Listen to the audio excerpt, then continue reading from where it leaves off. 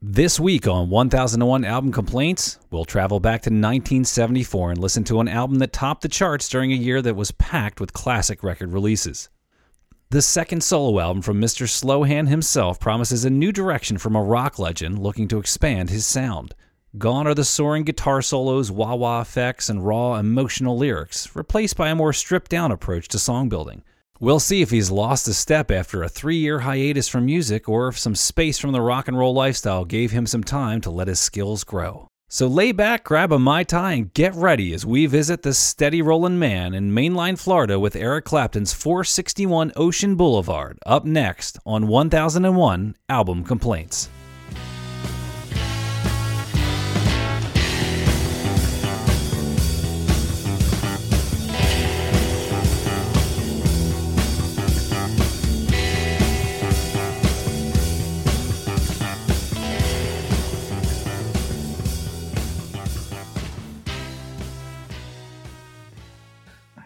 All right, welcome, friends. Welcome back to this week's edition of 1001 Album Complaints. Got lifelong friends, musicians, and critics. I'm Phil here. We've also got... Oh, I'm Rob. I am Tom. And I am Adam. Excellent, guys. Cool. So last week... what did we review last week? It was LL Cool J's, right? Oh, yeah. Mama Okay, said knock cool, you out. Yeah, right. All right. So we're going to be taking a blast into the past to 1974, reviewing Eric Clapton's 461 Ocean Boulevard. So let's set the scene, right? It's the summer of 1974. You got Rock the Boat by the Hughes Corporation just blasting out of the airwaves on the radio. You got this new record from Eric Clapton coming.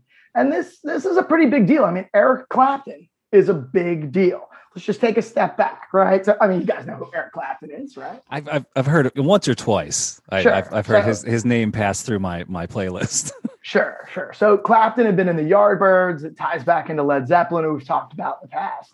He had been in Cream, massively successful. He had put out a record with Blind Faith, with, who is that? Steve Winwood. Great record. And then he goes on a pretty impressive launch of his solo career. He puts out Eric Clapton in 1970, has After Midnight, Blues Power, Let It Rain, well-received, pretty good record. 1970 is a big year for Clapton, though, right? Not only does he put that out in the summer, but in the fall, he puts out Layla with Derek and the Dominoes, which has, such epic hits, such as Layla, Bell Bottom Blues, Nobody Knows You when you're down. Solid group of tunes. I listened to Bell Bottom Blues just earlier today because I was trying to figure out there was a guitar sound on 461 Ocean Boulevard. I was trying to figure out where I knew it from. I re-listened to Bell Bottom Blues. Fantastic song. I thought you were going to say it was a palate cleanser after listening to this.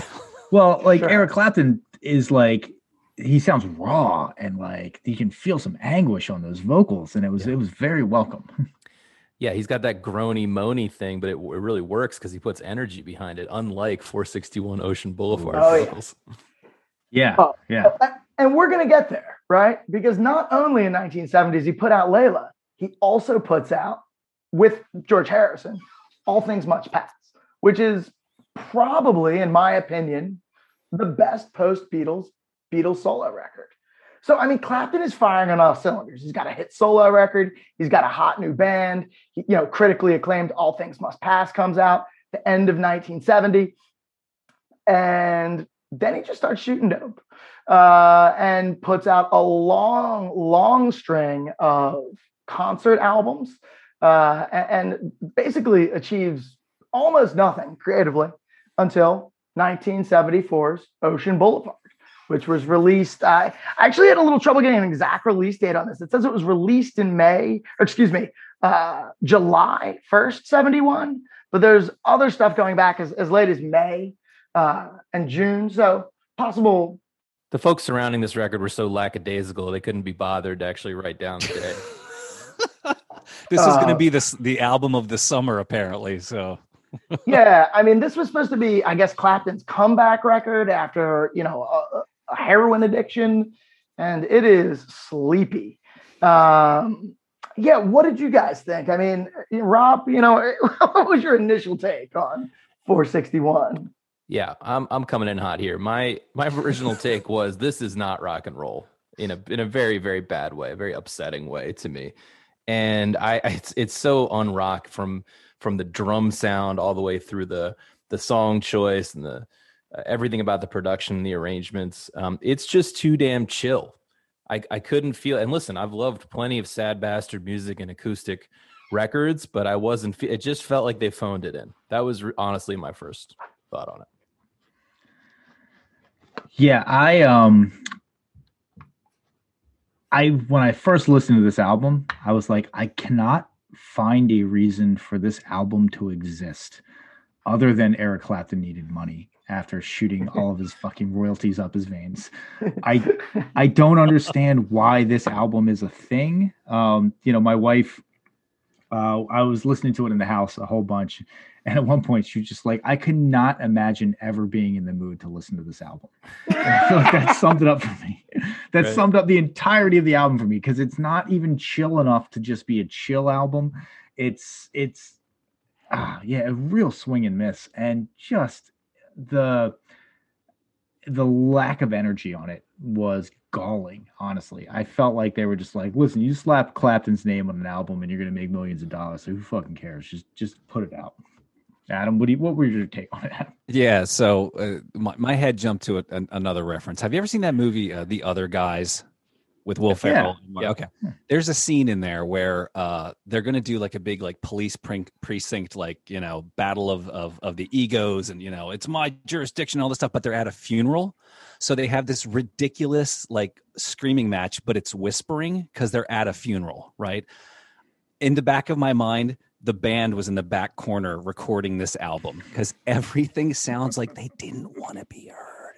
The vocals are. I don't know. Like, I wonder if we'll get into who the engineer was or where all that went south. But yes, my first take was this sounds like it was recorded at a funeral, and they didn't want to interrupt the actual the service. So everybody played quiet and talked quiet. So there is something a little interesting there. So I looked into it a little, and it seems like the record was essentially produced by Clapton's previous bass player, Carl Radell. Now, produced, I mean, like, it sounds like he paid for it. This had been the bass player, I guess. And he actually has a really cool career. He's done solo work with Duane Allman, Derek and the Dominos. He was in Joe Cocker's band for a while. He plays in The Last Waltz, or he appears in The Last Waltz. He worked with George Harrison. Oh, nice. Buddy guy. So like he's a guy, right? Like he's a proper. He's not just some homeless guy they brought in and put in front of the board. And he just like cranked the gain on everything. And Clapton didn't meet him on the farm he was living at when they, dug him up out of nowhere, right? To make some money, right? So so I don't exactly understand Radell's relationship, but it seems like it was largely financial, and he was sort of the one who pulled Clapton out of the Well, I did see this from the Rolling Stones original review. I think he might have played bass, at least on some of the tracks where Rolling Stones review thinks he did, because a quote from the Rolling Stone review that I thought really spoke to me was, Dirk Sims is a woefully trite organist, and Carl Radell's bass lines are skimpy and perfunctory throughout the album. What was the keyboard player? What was the description? Woefully trite. Woefully trite and perfunctory. Man, this guy's it's quite a writer. I gotta tell you, I had some real issues with the bass on this album, or maybe the lack thereof of bass on this album. It really, for an album that was produced by a bass player, it really lacks any kind of bottom end. And even the songs that have bass lines on them, they're just dog shit. They're really not good bass lines. It's not like the guitar jumps out in front either. Like, it really is just right for a Clapton album. Yeah. Well, I think that it might play into Clapton's whole. Listen, we talked about it before. Like, could we hang out with the guys in one of these bands? And like, the one thing that I will give it to Eric Clapton, and I will preface this by saying I don't like Eric Clapton's music. Generally speaking, I don't think it's very good. I like Cream. Cream's great, but I don't like Cream because of Eric Clapton. I like Cream because of Jack Bruce and Ginger Baker. Like, Clapton at least seems like he's like, I get a lot of praise for being a good guitar player, and that's bullshit. Like, I shouldn't get that amount of praise. What's the next album that he put out was called like There's One in Every Room or something like that? One in every crowd. One in Every Crowd. And it was apparently was supposed to originally be called There's One in Every Crowd, parentheses, best guitar player in the world. That's sort of like, oh yeah, there's the best guitar player in the world in every crowd. So at least he's aware of the fact that he's not that great of a guitar player, but like it's still, maybe not his fault that he has the reputation of being some guitar god, but I just can't ever get behind it. I don't even necessarily think Clapton is a quote, bad guitar player. I think he's quite slick. I mean, he's time and in tune, and that's a low bar. Setting the bar high. Yeah, Page would not have qualified there. Yeah, Sloppy bends, the bad. Sorry, but in general, I just think guys don't get brought in for studio sessions and to work with, the likes of George Harrison, unless they can really play. That said, I or they're agree. Fucking his girlfriend. I mean, wife. I'm sorry. Yeah. I'm pretty sure it was his wife, but just to be clear. But so, I mean, maybe Phil will get into this, but the most charitable read I kind of heard on this whole production style and band style was that he was purposely trying to get away from big guitar sound, like to just distance himself from rock guitar god persona. I wasn't going to get into mission accomplished. Well, yeah, he definitely that was the only success on the album. Yeah. Well, to that end, it was quite successful. Yeah, there's no other sound there. It was just small guitar. I'm going to paraphrase this, but there was a Rolling Stone review that called Clapton's guitar work unnotable, and he talked about motherless children being like oddly upbeat for such a somber song. But yeah, I think the guitar work is kind of boring, like the rest of the record, right? Largely. So I did not look into this at all, but like this album flopped, right? Like I cannot imagine a world where this album doesn't flop. I mean, it was reviewed pretty well at the time. It was basically like a 4-star. Let's see what the Billboard. I feel like I saw there might have been one tune that cracked the top 40, but I forget which one it was.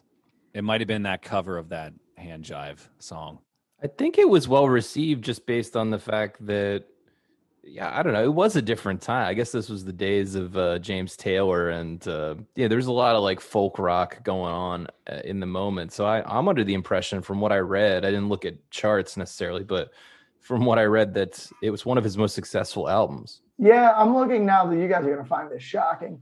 This peaked in the U.S. at the record peaked in the U.S. at number 1, Canada at number 1, Australia at number 2, UK at number 3, Norway at 4, and so on. It was the 88th biggest record of the year in 1974 in the U.S.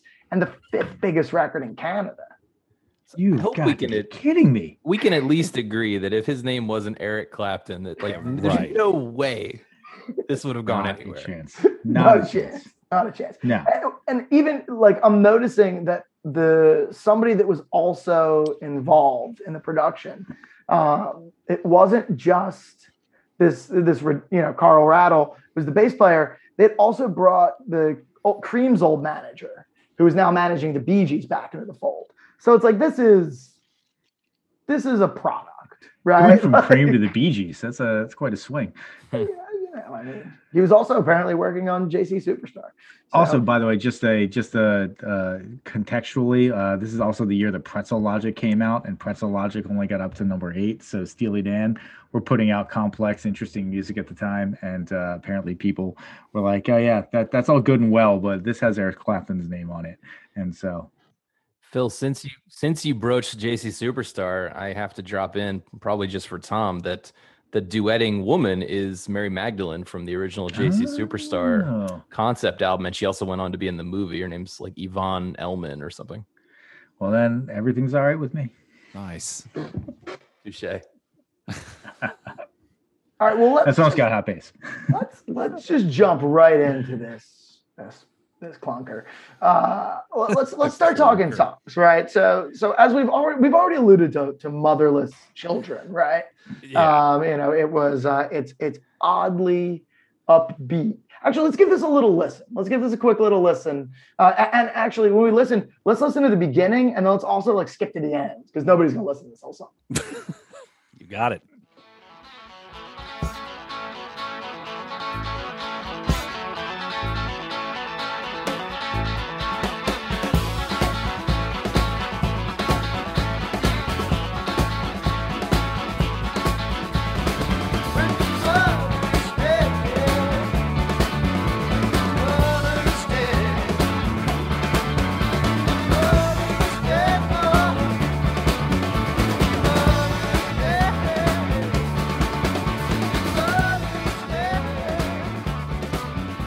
Excellent. So not so excellent, actually. Right. There's lots of motherless children around, Phil. That is not a good thing. Nah, man. It starts off with a really cool riff, right? Really cool riff. And it's sort of all downhill from there. I take a little issue with that. That's a really cool. It's just a boxy little, hammer-on thing. It's not that good. My expectations coming into the record were set extremely low. I had some friends of mine that told me it was going to be bad. And so when I first heard the first 30 seconds, I was like, oh, okay, they're being a little harsh here. Right. The riff's okay. Right. There's a little bit of guitar. This might be okay. It's like an After Midnight vibe a little bit, Right. But it never picked up. It never went anywhere. And you had a minute of an intro there before the lyrics, right? So, I mean, it keeps building, and then you're, come on, give me some words. And then when the words hit. Now, the interesting thing, so I was looking, and Phil, I don't know if you saw this in your research, that Motherless Children was actually a song that was recorded in 1927. Yeah. Named Blind Willie, was it? I don't know if it was Blind Willie. I saw it was like a traditional song. I definitely immediately lumped it in with the likes of I Know You Rider and such. I went and listened to it on YouTube, and again, it sounds like it's recorded in a tin can. But man, it's like knowing this blind guy with a single guitar and a mic in a room. I mean, he's just pouring his heart out, right? And these lyrics work in that context of single guy with an acoustic guitar talking about his mother dying and sister will never live up to what mom can do. You take that and you put it into this poppy, this upbeat poppy rock thing. Is there a specific lyric that stood out the most in the Clapton rendition? I mean, they're all just there's barely any lyrics. There's barely any lyrics. Wait, yeah. I found a piece of a review of this song specifically that I so wholeheartedly disagree with that I had to read it to you. On the topic of Motherless Child, Progography writes, it leaps out of the speakers with a barely contained energy that feels as though the band has strapped onto a rocket. Nope. Like we were talking earlier about Bell Bottom Blues, right? The emoting that Eric Clapton does. He's not a particularly great singer, but he emotes really well on that song. And he's singing about, he's like, when the mother is dead, the mother is dead. You're like, he sounds jovial. What the fuck? Very jovial. Why? Sounds like a theme to DuckTales, but with mother is dead at the end. It just doesn't, anyway. They do not sound like they were launched out of a rocket or whatever. They sound like solid gold. They sound like they stroll into the room with unearned confidence and, just melt down from there. Yeah. And again, I've said many times, I find it hard to distance myself from my general disdain for Eric Clapton. I don't know why. I don't like Eric Clapton. And I even listen to some of Blind Faith is great. Derek and the Dominoes, the album Layla's a great album. Cream, fantastic. I can't separate my dislike from Eric Clapton from my experience of his music. But I also feel like any reviewer that listens to this album is like, holy shit, this is fantastic. They also can't separate their love for Eric Clapton from the reality of this album. And he's coasting in a very obvious way. I'm not a big fan of it. I would agree mostly with the sentiment, Tom, that I like him in those other bands. Those are, like you said, the Blind Faith album is good. The Cream stuff is good. Derek and Dom is pretty good. And I've never liked Eric Clapton's solo record a lot, but I had, after going through this and sort of disliking it so much, I had to check myself and go like, is all his music like this? And I went and listened to like Slow Hand and a few other records, and no, they actually have rock and roll music on them. Like, it's worlds apart. I still don't love it, but it's worlds apart from this. What's that? He did that album that was like a bunch of acoustic stuff, and I feel From the Cradle. From the Cradle. That was like in the 90s. Yeah. But that's good. But I'm saying, like, that was like he was trying to do. I feel like he Right. was trying to do an Americana vibe on this album, especially with a bunch of traditional songs and very older songs, and total swing and miss. From the Cradle's not a bad album. He had Babyface working with him on some of the songs, though. Yeah.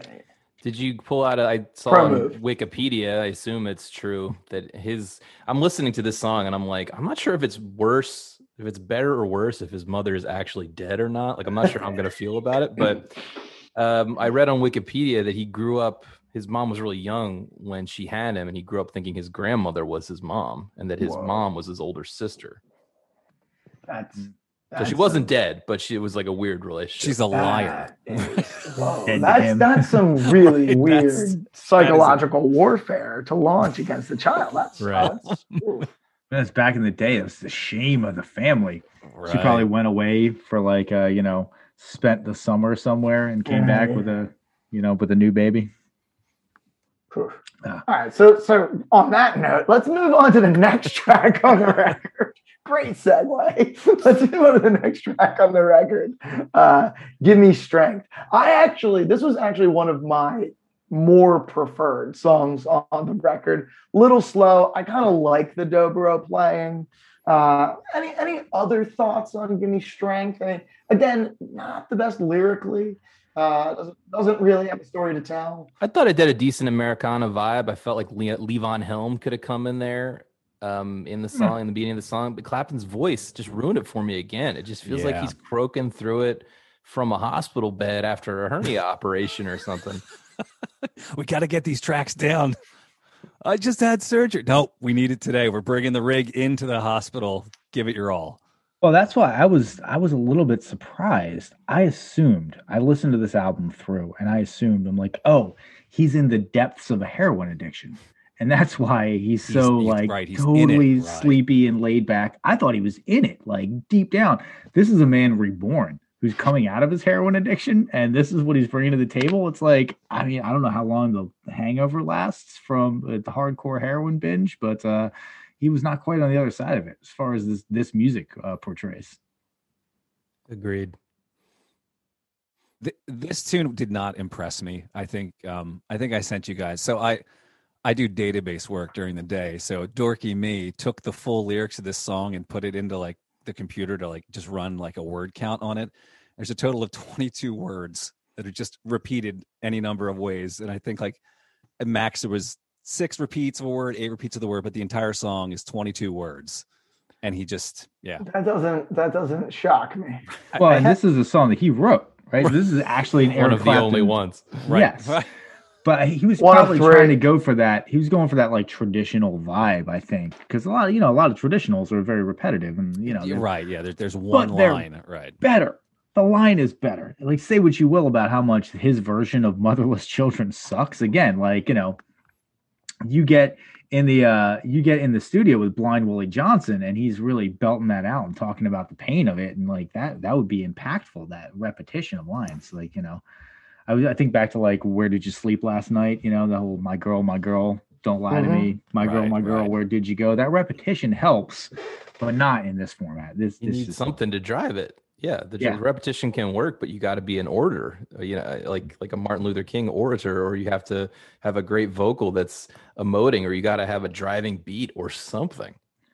I remember talking to somebody. It was the typical conversation with somebody who was trying to make one of those like I'm like super smart, but I'm also woke, but I'm like even smarter than woke people. Talking about like Martin Luther King cribbing the "I Have a Dream" speech. Like he stole "I Have a Dream" from, and he did heavily borrow the "I Have a Dream" speech. But like the point that I was making to him is that like the "I Have a Dream" is sort of like the da-na-na-na-na, and then you make a statement. And then you go back to the da-na-na-na-na, and then you make a statement. Right. And it's really about the statements in between, and not necessarily like the one line, he borrowed that line, I have a dream. It's like, kind of who gives a shit? Like, listen to the things that he said in between that. That's where the real true creativity comes from. Well said, Tom. This one did not say anything. No, this one did not say anything. I'm excited to get to the next song because I hate it so much. Phil, what's next? Before we move on to this great cut, I would just like to point out that Rob actually made a great production suggestion for "Give Me Strength," which is to go back in time and have Levon Helm sing it instead. So let's just put that on. Somebody with some kind of emotion. Yeah. Some emotion. There's no emotion on this album at all. So next comes Willie and the Hand Jive, which is also a cover song, right? It's a Johnny Otis song. This was apparently like a mainstay in the Clapton live set around this time, or previously, right? I guess on the long stretch of live albums Clapton had been tracking, or trying to cash in on between 71 and 74. Let's give this one a listen because I'm sure we're gonna want to talk about this one in detail. Mama, look at Uncle Joe. Doing the hand jive with Sister Flo. Grandma gave baby sister dime. I do that hand jive one more time. A hand jive, hand jive, hand jive. I do that crazy hand jive. All right, cool, and we're back. So listen. Yeah, well, you guys just who wants to start? Because I know that I have very strong opinions about this song. When I first heard this song, the thought that popped into my head, and there's nothing anybody can do to convince me otherwise. I was like, oh, Eric Clapton uses the N-word casually. That's the first thing that I thought when I heard this song. I was just like, oh, yeah, okay. I don't know why that popped into my head, but I was just like, Eric Clapton just uses the N-word casually. After hearing this song, that's what I thought. This is some seriously lame white guy calypso. Yeah. Yeah. The Johnny Otis version rips. I had never heard that before. And it's got that like cool Bo Diddley thing. It's got energy, not only from the singer, but from the band. Definitely way better. And it was released in the 50s as a dance song. Like, here's the next big dance hit phenomenon. It's called the Hand Jive. Here's the song to go with it. Let's do a year at the top, and, it's awesome. But it's not 1954 when Clapton did it. It's 20 years later and questionable. But also, Johnny Otis, by the way, like he's got the name of Johnny Otis, but he was like a Greek immigrant. He was like this, and this was back in the day when like Greeks were considered non-whites, basically. Right. So like he has a little bit more of that kind of like that sort of like outsider vibe to it, and just I think that might be it. It's just the fact that like this song that came from a guy with an outsider vibe was taken by like the consummate insider of Eric Clapton and just shat out this like absolutely milquetoast version for money. I think that's what did it for me. I was just like, oh, you're a casual racist. Okay. This was a single, right? This was a charting single. We're deep in Jimmy Buffett territory here. Right. I definitely the crossover has begun.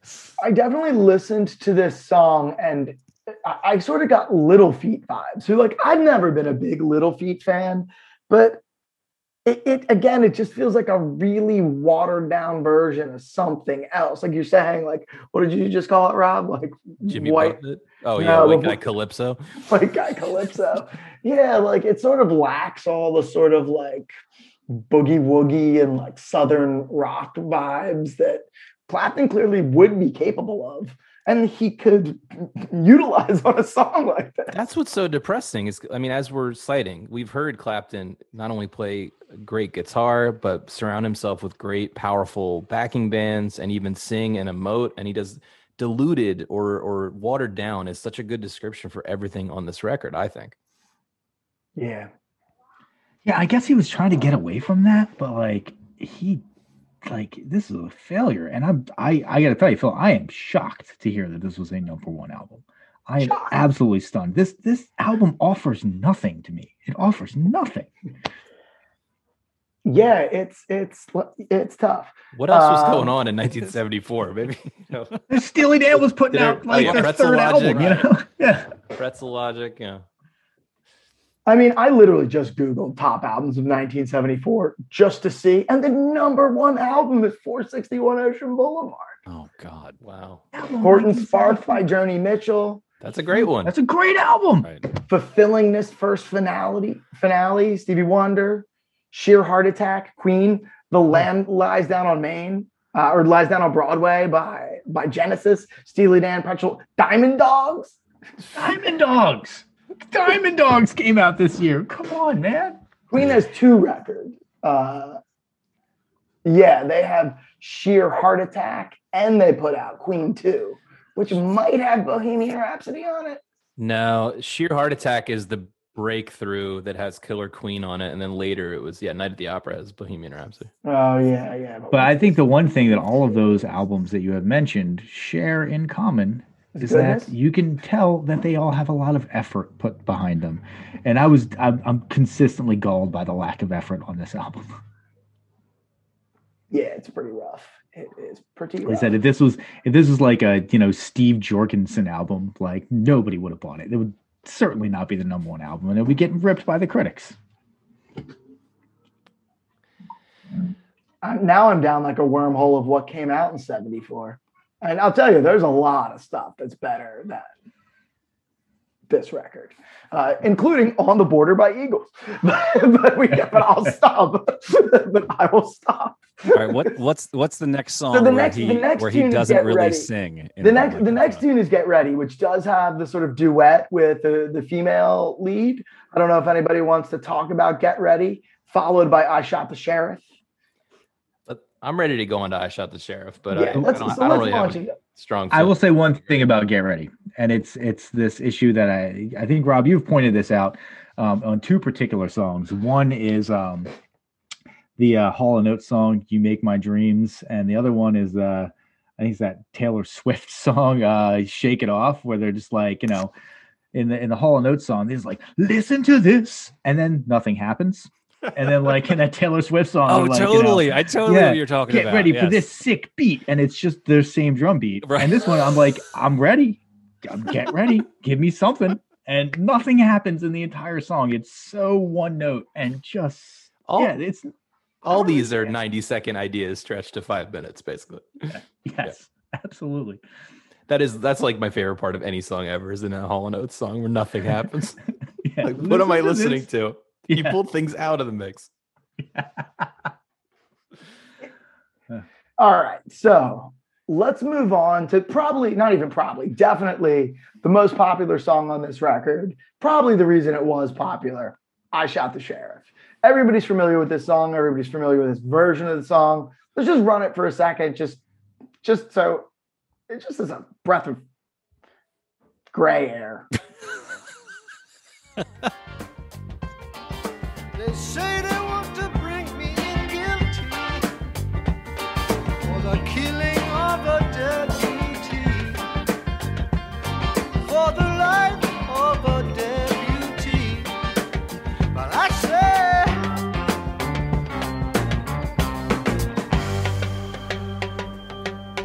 I shot the sheriff, but I swear it wasn't. All right, cool.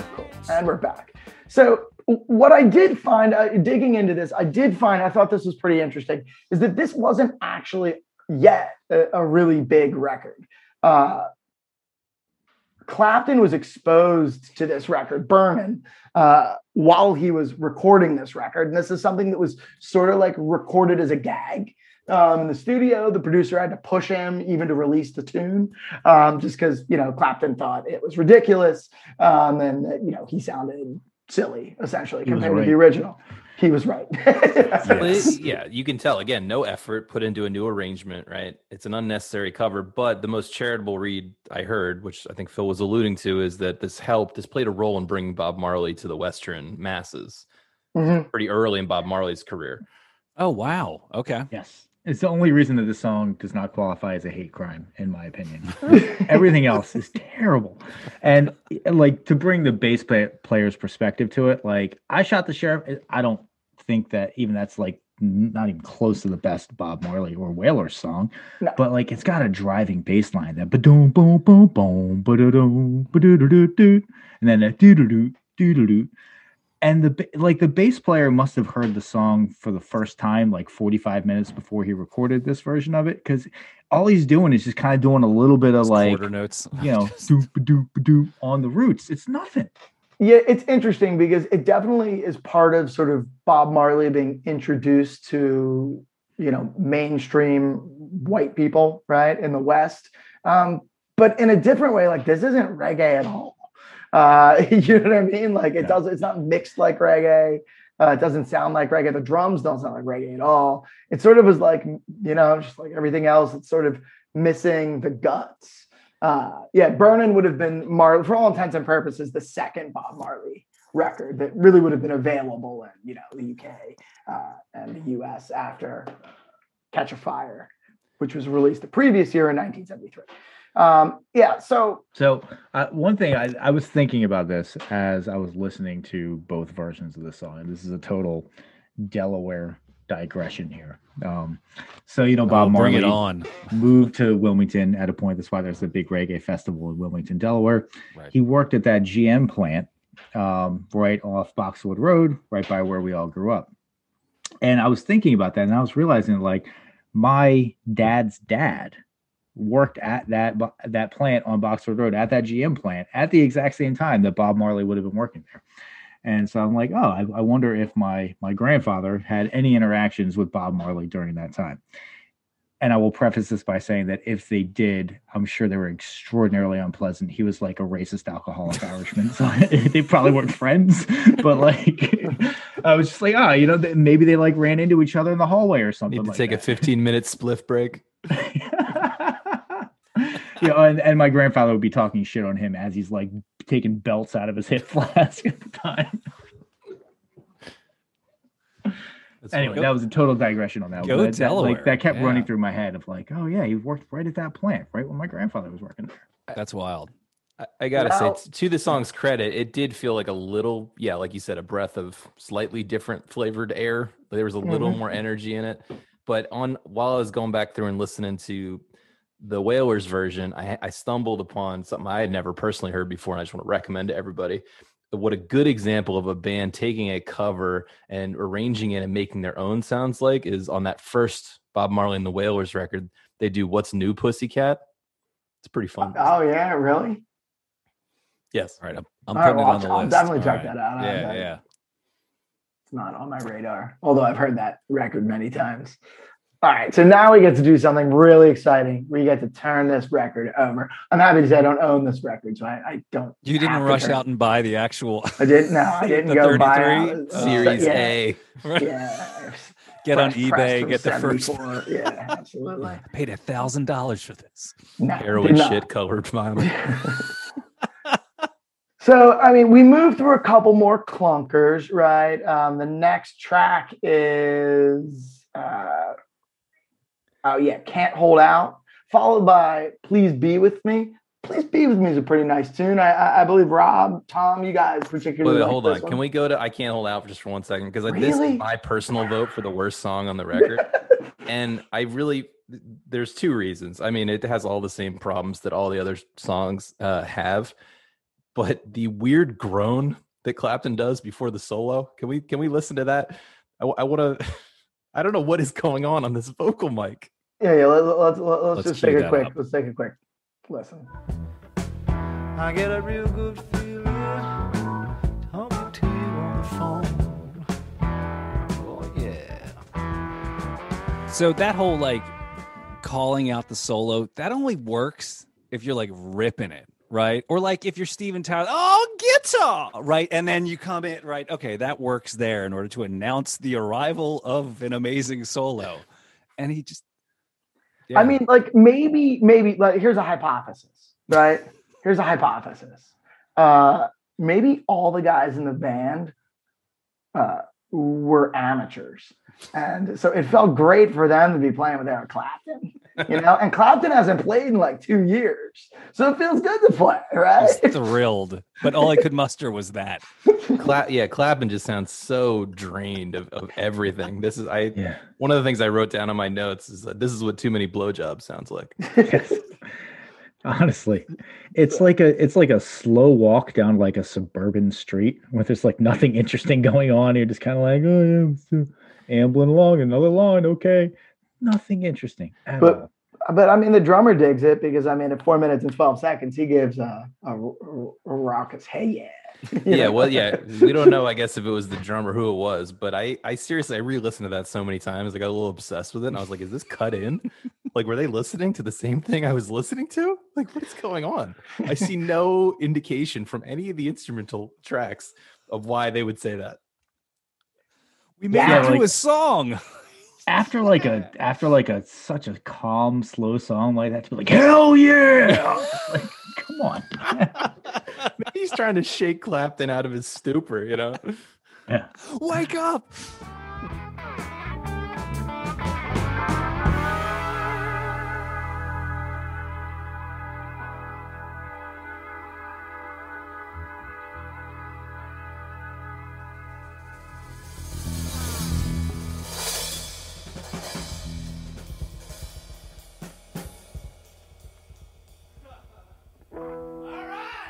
Well, Rob, I thought your comment that you made over text when listening to this album, that like all the vocals sound like they were delivered from a hammock.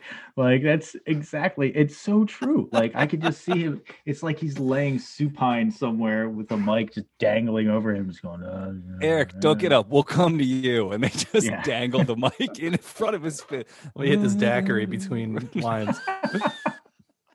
Oh man! You know, what would be a great song title, Margaritaville. Is anybody saying that? Oh man! All right, so the next track. I mean, I don't disagree at all. The next track, though, please be with me, is one where that sort of relaxed vibe works. Right? It has a bit of that James Taylor, Crosby, Stills and Nash sort of background harmony. It's got some of that finger style guitar that is more effective on other Clapton records, but you can still see a song here. Best track of the record for me. Yes, it worked. They finally locked into the right kind of smooth and chill and acoustic, like you said. It's basically a lullaby. The sort of duetting or the harmonies with the Yvette Elliman from JC Superstar were really great. One of the things I just found out today when I was just poking around still about the record was that this was originally recorded by a band called Cowboy and has the distinction of being Duane Allman's last recording. Whoa. Before he died. Wow. That's cool. Not this version now, the Cowboy version, which I'm going to blow your mind, guys. It's not any different in terms of arrangement. It's exactly the same. I will say on this particular track, it's like the level of emoting that Eric Clapton brings to this track. It's the one time that it works. Every other time, I feel like he's just not giving enough on the track, but it's the perfect level of emoting for this particular track. And if I were to be introduced to this album with this song and then follow it up with Let It Grow, I'd be like, okay, I get down on this album. That's everything leading up interesting. to it was, that's an interesting point. I was thinking about that too with the last track, which is my number one. But I was wondering if you simply rearranged and you had a couple, you take the two hits or the couple of hits and make those the peaks. And you get soft with it. I understand we still got some emoting and some vocal issues. We had some dead weight. Would have been better. Yeah, would it have been a little more compelling? And I think the answer is yes. We should listen to a little bit of this one, right? Yeah, let's give it a spin.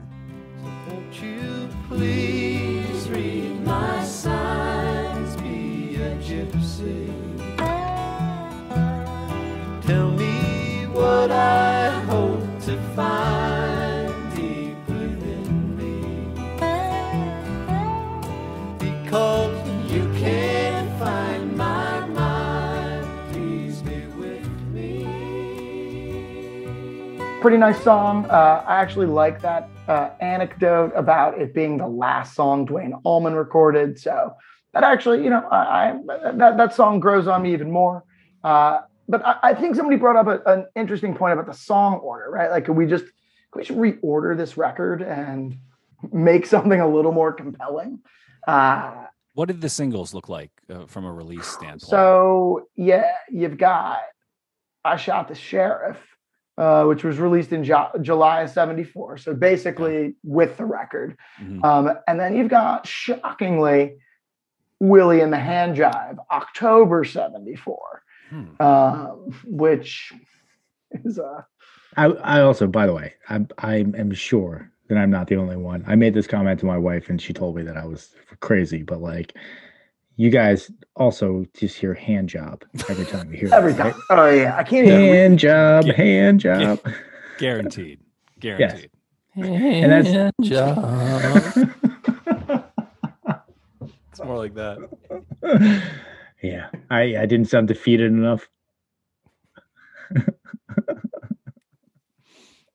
So, I mean, I'm looking at this and I'm thinking, Give Me Strength, Get Ready, I Shot the Sheriff, Please Be With Me, Let It Grow. That's 5 songs. That's a side of a record. Yeah, I mean, side 2 is going to have a lot of problems. Side 1's pretty good at that point. I think the point about ordering is would certainly help it, right? Because it's one of these things we talked about on the first track. It kind of does come out of the gate like it's going to be a little more rock and roll, but then it just never, it sort of plateaus pretty quickly, and then it feels like a little bit of false advertising, right? So if you were to start with something that was epitomized the whole record a little better, like this, or Let It Grow, maybe you'd be off to a more rolling start, and then you could peak to something. You know what? In that case, you might open with Get Ready and then do something else that feels like you're going somewhere, right? Yeah. Well done. Yeah, well, we're still going to need a side 2. I think that it plays into the central problem with this album, which is just minimal effort. And like, you could have worked harder on the ordering of the song and made a better album. You could have worked harder on the production of the songs and made it better. Like, you could have made Eric Clapton sing a little bit more heartily and made it better. You could have come up with a better fucking title. Like, I mean, they're just like, what do you want to call this album? I don't know, man. Where did we record that? Where 461 Ocean Boulevard. Yeah, that works. Okay. Let's make it the actual address so people will come to the address, and then they have to change the address because people are bothered by it. Yeah, I did read that Oops. that basically as soon as they were done recording this album there, the Bee Gees then went in and recorded an album there after that. Oh, I missed that. Do you happen to know which Bee Gees album it was? You're gonna have to give me a moment on this one, and I will be able to The find it. sleepiest one. Turns out there's radon leaking in the basement, so right. everybody who goes in there is like half dead. They had to go in Yeah. and a lot of sage before they got started. Give me a second, because it's got to be a Bee Gees album that came out in 1975 would be my guess. Well, we'll give Tom a little time. We could probably move Yeah, on to Let It so- Grow, right? Yeah, so moving on to Let It Grow, when I saw this track list, I mean, obviously, I Shot the Sheriff aside. Let It Grow was sort of the only other song that jumped out. I will have to admit, I probably thought it was Let It Rain at first, which it turns out How is like, disappointed were you when you're like, "Oh, it's not Let It Rain"? it's definitely like Let It Grow. Let It Grow is like Let It Rain, like shabby sidekick, right? Like, oh man, yeah. This suffers the same thing, though. I mean, that vocal styling that Rob you just imitated. I mean, everything's really up close to the mic, and you know it. Like, it sounds like somebody wired his jaw shut and they cranked the gain on the microphone up to 100, and then he whispers through his teeth. Like that's what I'm picturing him in the studio, in the glass booth, and yeah. A lot of whining. Well, this is this is a cohesive song, at least I will say, and so I can deal with this. I can listen to this. It reminded me, Phil. You said Crosby, Stills, and Nash. It's kind of like Our House meets Stairway. Oh yes, I totally was thinking sure, Our House sure. as well. Yeah, yep. Yeah. And one thing we haven't mentioned yet, I got to get it on the record that this address and this whole record was made in Florida, which I feel like is just trouble right off the bat. Like, Yeah.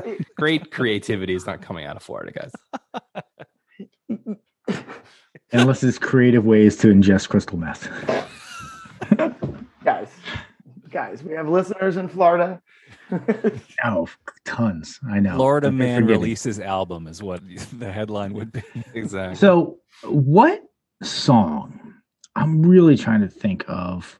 I'm trying to think of what song that guitar. It's coming out of, I think, the verse, the chorus of "Let It Grow." That that reminds me so much of a guitar in another song, and It's I was Stairway. trying to find it. It sounds I very listened to similar Stairway, and I don't. Oh, you know what? It also sounds a little like Dream On. Dream On. That's the one. Yes, sounds like Dream On. Yeah. Well Okay. done. I'm not gonna look up when that record came out because we're gonna find that it came out in like October of '73. No, I'm sure Dream On was out before this because I remember seeing the second Aerosmith album on the 74 album release list. So, Mm. and that- Released Dream in On's on the first one. 1973, baby. Yeah. Here you go. Yeah. I just took some other popular songs, mixed them with one of my old songs. I will don't give need Eric song. Clapton a pass on this one. Maybe he was just in like some heroin fog, just like half asleep on the the Barca lounger with the needle still in his arm, and Dream On came on the radio, and he thought he was having some out of body musical experience. He's like, He I got a woke up great and idea. thought that he had dreamed that. It was like, I got Yes. this song. Well, remember how Paul McCartney always said he dreamed the Yesterday melody, and then it was so good that he thought it was a ripoff. Eric Clapton did not go through that process. Definitely. No. Something tells me Eric Clapton has no problem ripping off other musicians. He's no Jimmy Page, but Yeah, by the way, he's in that hammock. He's got the Jenna Maroney Unwind Chillax shirt on. He's very chill. that's pretty great. Oh man. All right, so let's come down the home stretch here, guys. Let's wrap it up. Right. So these next two songs, I mean, we'll talk about them individually. I think we can also sort of touch these together. By the way, just to rewind for a second, You have more on Let It Grow? I'm pretty sure that the Bee Gees, when they recorded at 461, that was like right around the time that they were doing their sort of like disco change and like jive talking, I think might have been recorded there. So I can't find anything for sure. I know, and I'm trying to find out where I found that, but I know that the Bee Gees went and recorded there after that because apparently they had to change the address of the house that it was recorded in, and then they later demolished the house But I got a and theory. then built another house put the 461 on it because they're like, nobody gives a shit about this album anymore. The Bee Gees showed up and had to give Clapton CPR for his heroin overdose, and that's how they got the idea for the disco beat. I think that is, yeah. Staying alive. It's good. That's good. It's good. Oh God. Man, I had something interesting to say moments ago, but it's gone. Probably wasn't that interesting. All right, so let's move on to Steady Rollin' Man and Mainline Florida. So these two tracks, like in my opinion, this is what filler sounds like. This is what proper filler sounds like, right? Like Steady Rollin' Man, sort of a Robert Johnson classic, so to speak.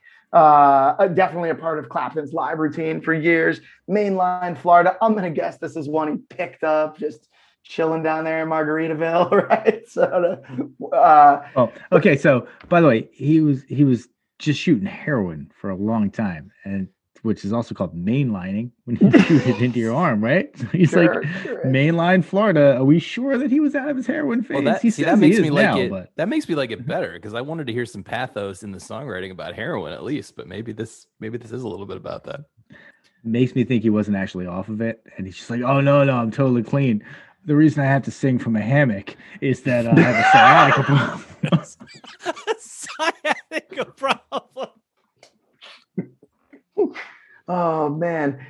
Man. So actually the guy who wrote Mainline, who wrote Mainline Florida, is also a producer who worked with all the bands we're talking about. Bee Gees, Stephen Stills, Kenny Rogers, who I think obviously fits into this, oddly fits into this cohort, as well as some others. ABBA, who I think overlaps with Bee Gees in an odd way. You know, the Bee Gees do the super quiet singing, super loud microphone thing too.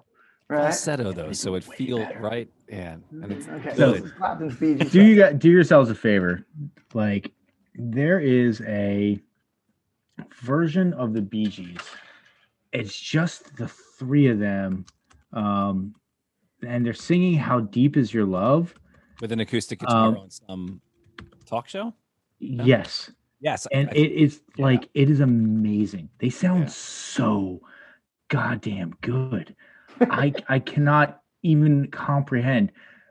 And because like he's holding an acoustic guitar. I think it's like Barry Gibb is holding an acoustic guitar, but he might just give a reference note at the beginning and then they just do it They a just nail cappella from it, then yep. on out. They absolutely kill it. Everybody should listen to that. It's astoundingly good. Should we listen So- to that right now?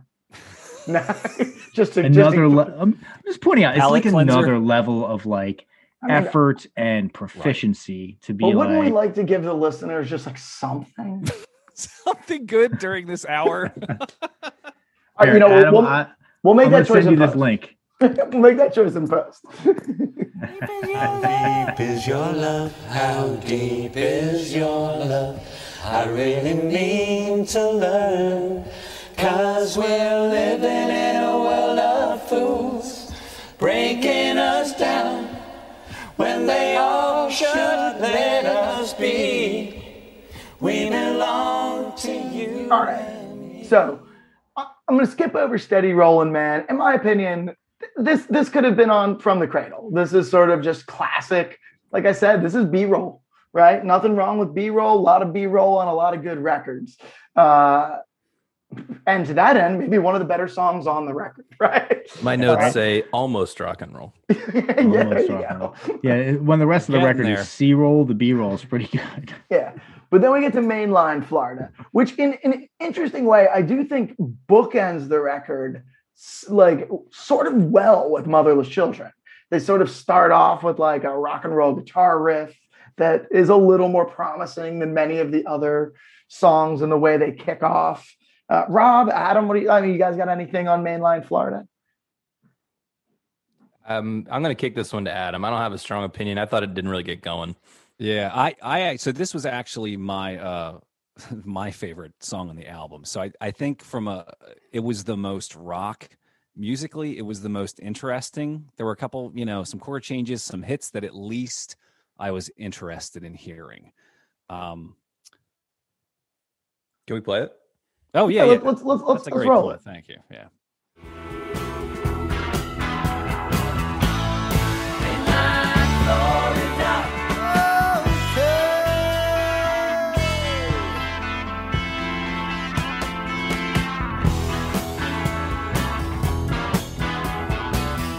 All right, cool. So we're back. So again, there's some things in this song that I think are kind of hip. Like, you start to see the promise of something.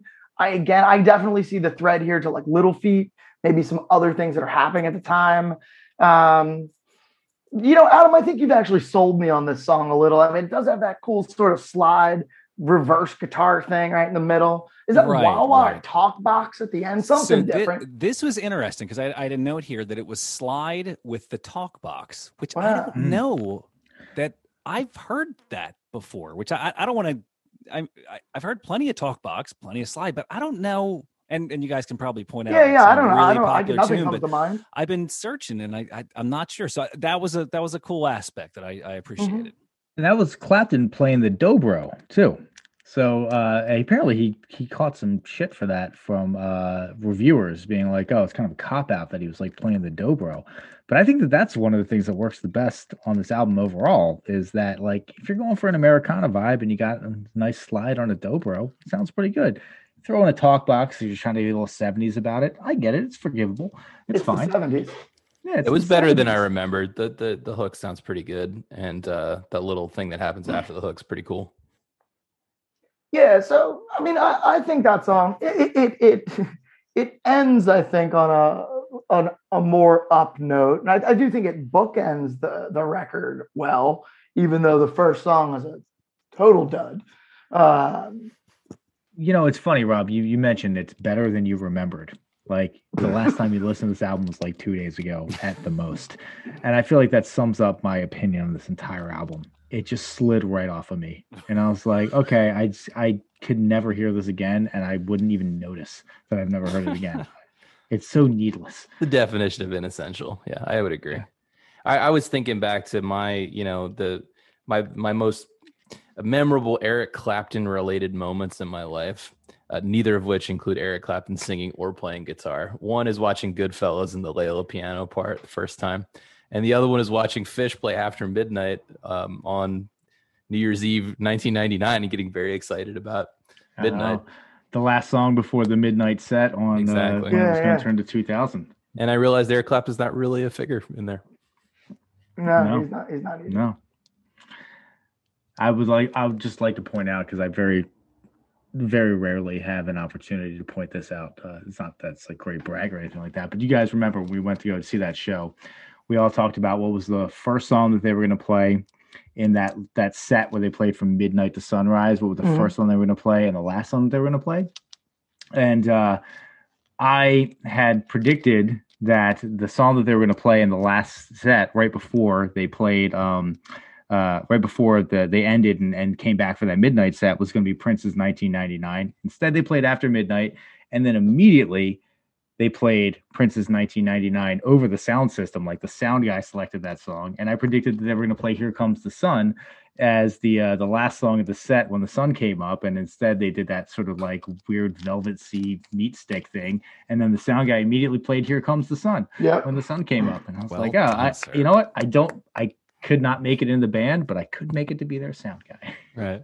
Synced up. I recently clicked on something with the times Fish has played 1999. Or maybe I clicked on this like 2 years ago and just remember. But they played 1999 as the first song after the ball drop, New Year's 97. So 97 into 98. So that's a fun moment. It's confusing. I didn't know that Weird choice. Yeah. But you see why it's not a weird choice. Here's my Clapton tie-in. All right. So your face won't be on the audio later. So. Yeah, but people will feel it, Phil. People will feel it. I rolled my eyes hard enough that they'll feel it. My Clapton tie-in here is that 3 of the people on this podcast played Sunshine of Your Love as potentially the first song we ever played in public as 16-year-olds at a talent show at our high school back in Delaware. I crushed that. That is not true. No, what was it? Because we played that show at St. Matthew's where we played that whole set where I was the singer and you were the bass player. Yes. And then we very wisely made the choice where you were the singer and I was the bass player. Somewhere in that era, though, we did play Sunshine of Your Love because a bunch of 16-year-olds thinking that's what kids want to hear.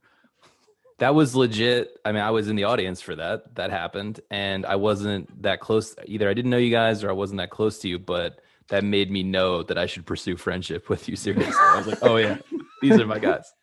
All right. So I'm not going to give this Clapton album a pass on that, but that's just a little flavor. Right? I'm glad we came around to that. That was just because you were in a dad band in high school doesn't mean that you give Clapton a pass. No Clapton singing. No Clapton. That's a Cream song. It's not a Clapton song. And he's definitely not on the mic. Well done. All right, guys. So let's go around the horn. Yes or no, thumbs up, thumbs down. Is this one of the 1001 albums you have to hear before you die? So I'll go first. We never really talked about what this question means. Are truly horrific, terrible albums actually worth listening to? Speaking of around the horn, if so, this is definitely on the list. Maybe we should make a separate list that is albums you must hear because they're such fucking disasters. You want to listen to them? Listen to this because you need to know what not to do. So in that sense, I am glad I listened to it. In that sense alone. But if I assume the spirit of the question is it worth listening to for its musical quality? No, there's even amongst Clapton, and I'm not a Clapton fan, there's so many better records to listen to. Slow Hand, Blind Faith, Derek and the Dominoes, Cream, they've all aged better than this. This is toothless at best. Flaccid is a word I kept writing in my notes. That's all this is. So no, it's a no from me. After years in the junk, it's pretty hard to get it up, Rob. Listen, this is not even an album I have to listen to before I take a shit. This is a terrible album. I will never listen to this album again. This will never cross my playlist. Not a single song on here. Even the songs that I'm like, oh, that was the best song in the album, could totally do without it. Million better versions of it. And I was disgusted by it, to be frank. It felt like a cash grab. It felt like Eric Clapton needed money, and he threw his name on an album where he gave the minimal amount of effort, and he knew he could make money. And the fact that it was a commercial success, I think, is just, it says a lot about the way that most people are just take a shorthand approach to music appreciation, which is like, oh, Eric Clapton, I guess I'll listen to that. That's cool. Or like, oh, I heard that song on the radio. That's cool. Or I've heard this name before. I guess that's cool. Total garbage. Beginning to end, I hated it. All right. So is that a yes or a no? Thumbs You're up. right. Thumbs You didn't down. actually answer the question. I believe I said I didn't even have to listen to it before I took a shit. Yeah. I could be more clear. No, that's a no. That's a no vote for me. All right. So my caveat to this album is that Mainline Florida is a song that I would not hit next on if it came up for maybe the first like 10 or 12 times. And then it'll get to the Sweet Home Alabama point where I'm just throwing it by. Anyway, I will echo Rob's point that it's a great hate listen if you want to learn what not to do with producing an album. The silver lining is that I feel a lot better about my own musical talent, ability, and songwriting ability because I listened to this and he recorded that and somebody agreed to put it like onto an album. Oh, well, I'm doing okay then. Anyway, so it's a hard no for me. By the way, Adam, I'm just going to guess that if you were to actually buy the physical vinyl of this, it's one of those ones where they have like the fold out and it's like you pay more for that. And there's probably another stupid image of just the house in the fold out or like a close up of an ashtray or something Or his useless like boot that. or something, right? Yeah. His boot. Yes, boot. Phil, So- take it away. Yeah, I mean, if I've never seen Eric Clapton live, but certainly I've pursued seeing a lot of the greats, even if they're not my favorite, right? Because I think if you've been in the business for 50 years, you're probably doing something right. There is not a single song on this record that if I saw Eric Clapton, I wouldn't think, or quite frankly, that I would even recognize. This is a hard no for me. Honestly, I think our podcast probably saved me $1. Like now, if I'm at a yard sale and I see this just in a pile of records that somebody's selling for $1, I'll know not to pay $1 for this. Right? This is not good. Yeah, so I think that's an 0 for 4 on Eric Clapton's second solo release. Phil, you make a really good point. If I was seeing Eric Clapton live, any song on this album is now's the time to go get a beer. Yeah, it's a beer break. Yeah. You're like, oh yeah, I miss this shit. Yeah. Even I Shot the Sheriff. That's a beer break. Yeah. Definitely. So, Tom, what do we got coming up next week? I think you've got the Albitron 5000. It's the Albinator 5000. I got it out in the hallway. Give me a second. I'm going to wheel that bad boy in. I think it changed names. I like that. It's got a. Well, I think it was the developing a Albinator, and then personality. it went by the Albitron, and then it's the Albinator again. Listen, you cannot It was in beta. judge a person by what they identify by, okay? You're or a right, machine. Very sorry. I've been oiling it all day. I've been working the crank. We're going to let it go. And next week, drum roll please, we have Solomon Burke's Rockin' Soul. Very excited about that album. Oh, All right. breath of fresh air.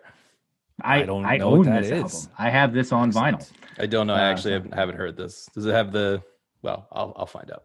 What's it called We'll again? find Solomon out. Burke's. Rockin' Soul. Solomon Soul. Rockin' Soul. Rock N apostrophe Mhm. soul. All right, cool. Well, Yeah. I'll dig into that. I am completely unfamiliar with this record, which after the last record, I mean, was refreshing. Well, at least you're probably unfamiliar with the artist generally too. Yeah. I will say this: if you Google the name of Solomon Burke, one of the things that comes up is how heavy was Solomon Burke when he died. So it just gives you an idea of what we're in for this album. All right. He's a belter. He's got a lot of meat to push behind those vocals. Moves a lot of air. I know him from High Fidelity. Rob in High Fidelity is a huge fan of Solomon Burke. Talks about him a lot. He makes that in the movie, not in the book, but in the movie, he makes the derogatory comment about all the people who come into the store looking for the original pressing, not reissue Solomon Burke records. And I hate to say that I have an original pressing, not reissue Solomon Burke version of Rock and Soul. I think he lovingly acknowledges that those are his customers for his record shop. Yes, but he also has that self-loathing going on where he knows that that's Definitely. probably not what you should be focusing on in life. Definitely. I got mine off of Amazon or Discogs or something like that. Yeah. All right. Well, we'll all listen to that. Everybody in the audience, listen to that. And for next week, listen to us tear that apart or build it up, depending. Not to prejudge, I think you guys will be in for a treat. Awesome. It'll be a nice palate cleanser. It'll be the lime sherbet between the courses. So tired of complaining all the time. Yeah, me too. I've really started to wonder, like, would you write a book called 1001 albums to hear before you must hear before you die? Like 1001 is really a lot, right? So is that just all? Did you just make a list of 1001 albums? Yeah, we haven't talked about the methodology this person might have used. I don't think it was terribly methodical. Scientific. Right. Yeah, scientific. Yeah. Looking at the list, you got like Led Zeppelin 1, 2, 3, and 4 on it. Like, how are each one of those ones that you have to hear before you die? Yeah, I don't know. We're gonna find out. We're gonna find out eventually. Yes. Yeah. We've got about another 8 or 9 years to go. Well, I think some spots are opening up on the list, luckily. Yes. Yeah. We're definitely thinning the herd. So until next time, this has been Phil. I'm Rob. Tom? And I'm Adam. And this is 1001 Album Complaints. Boosh.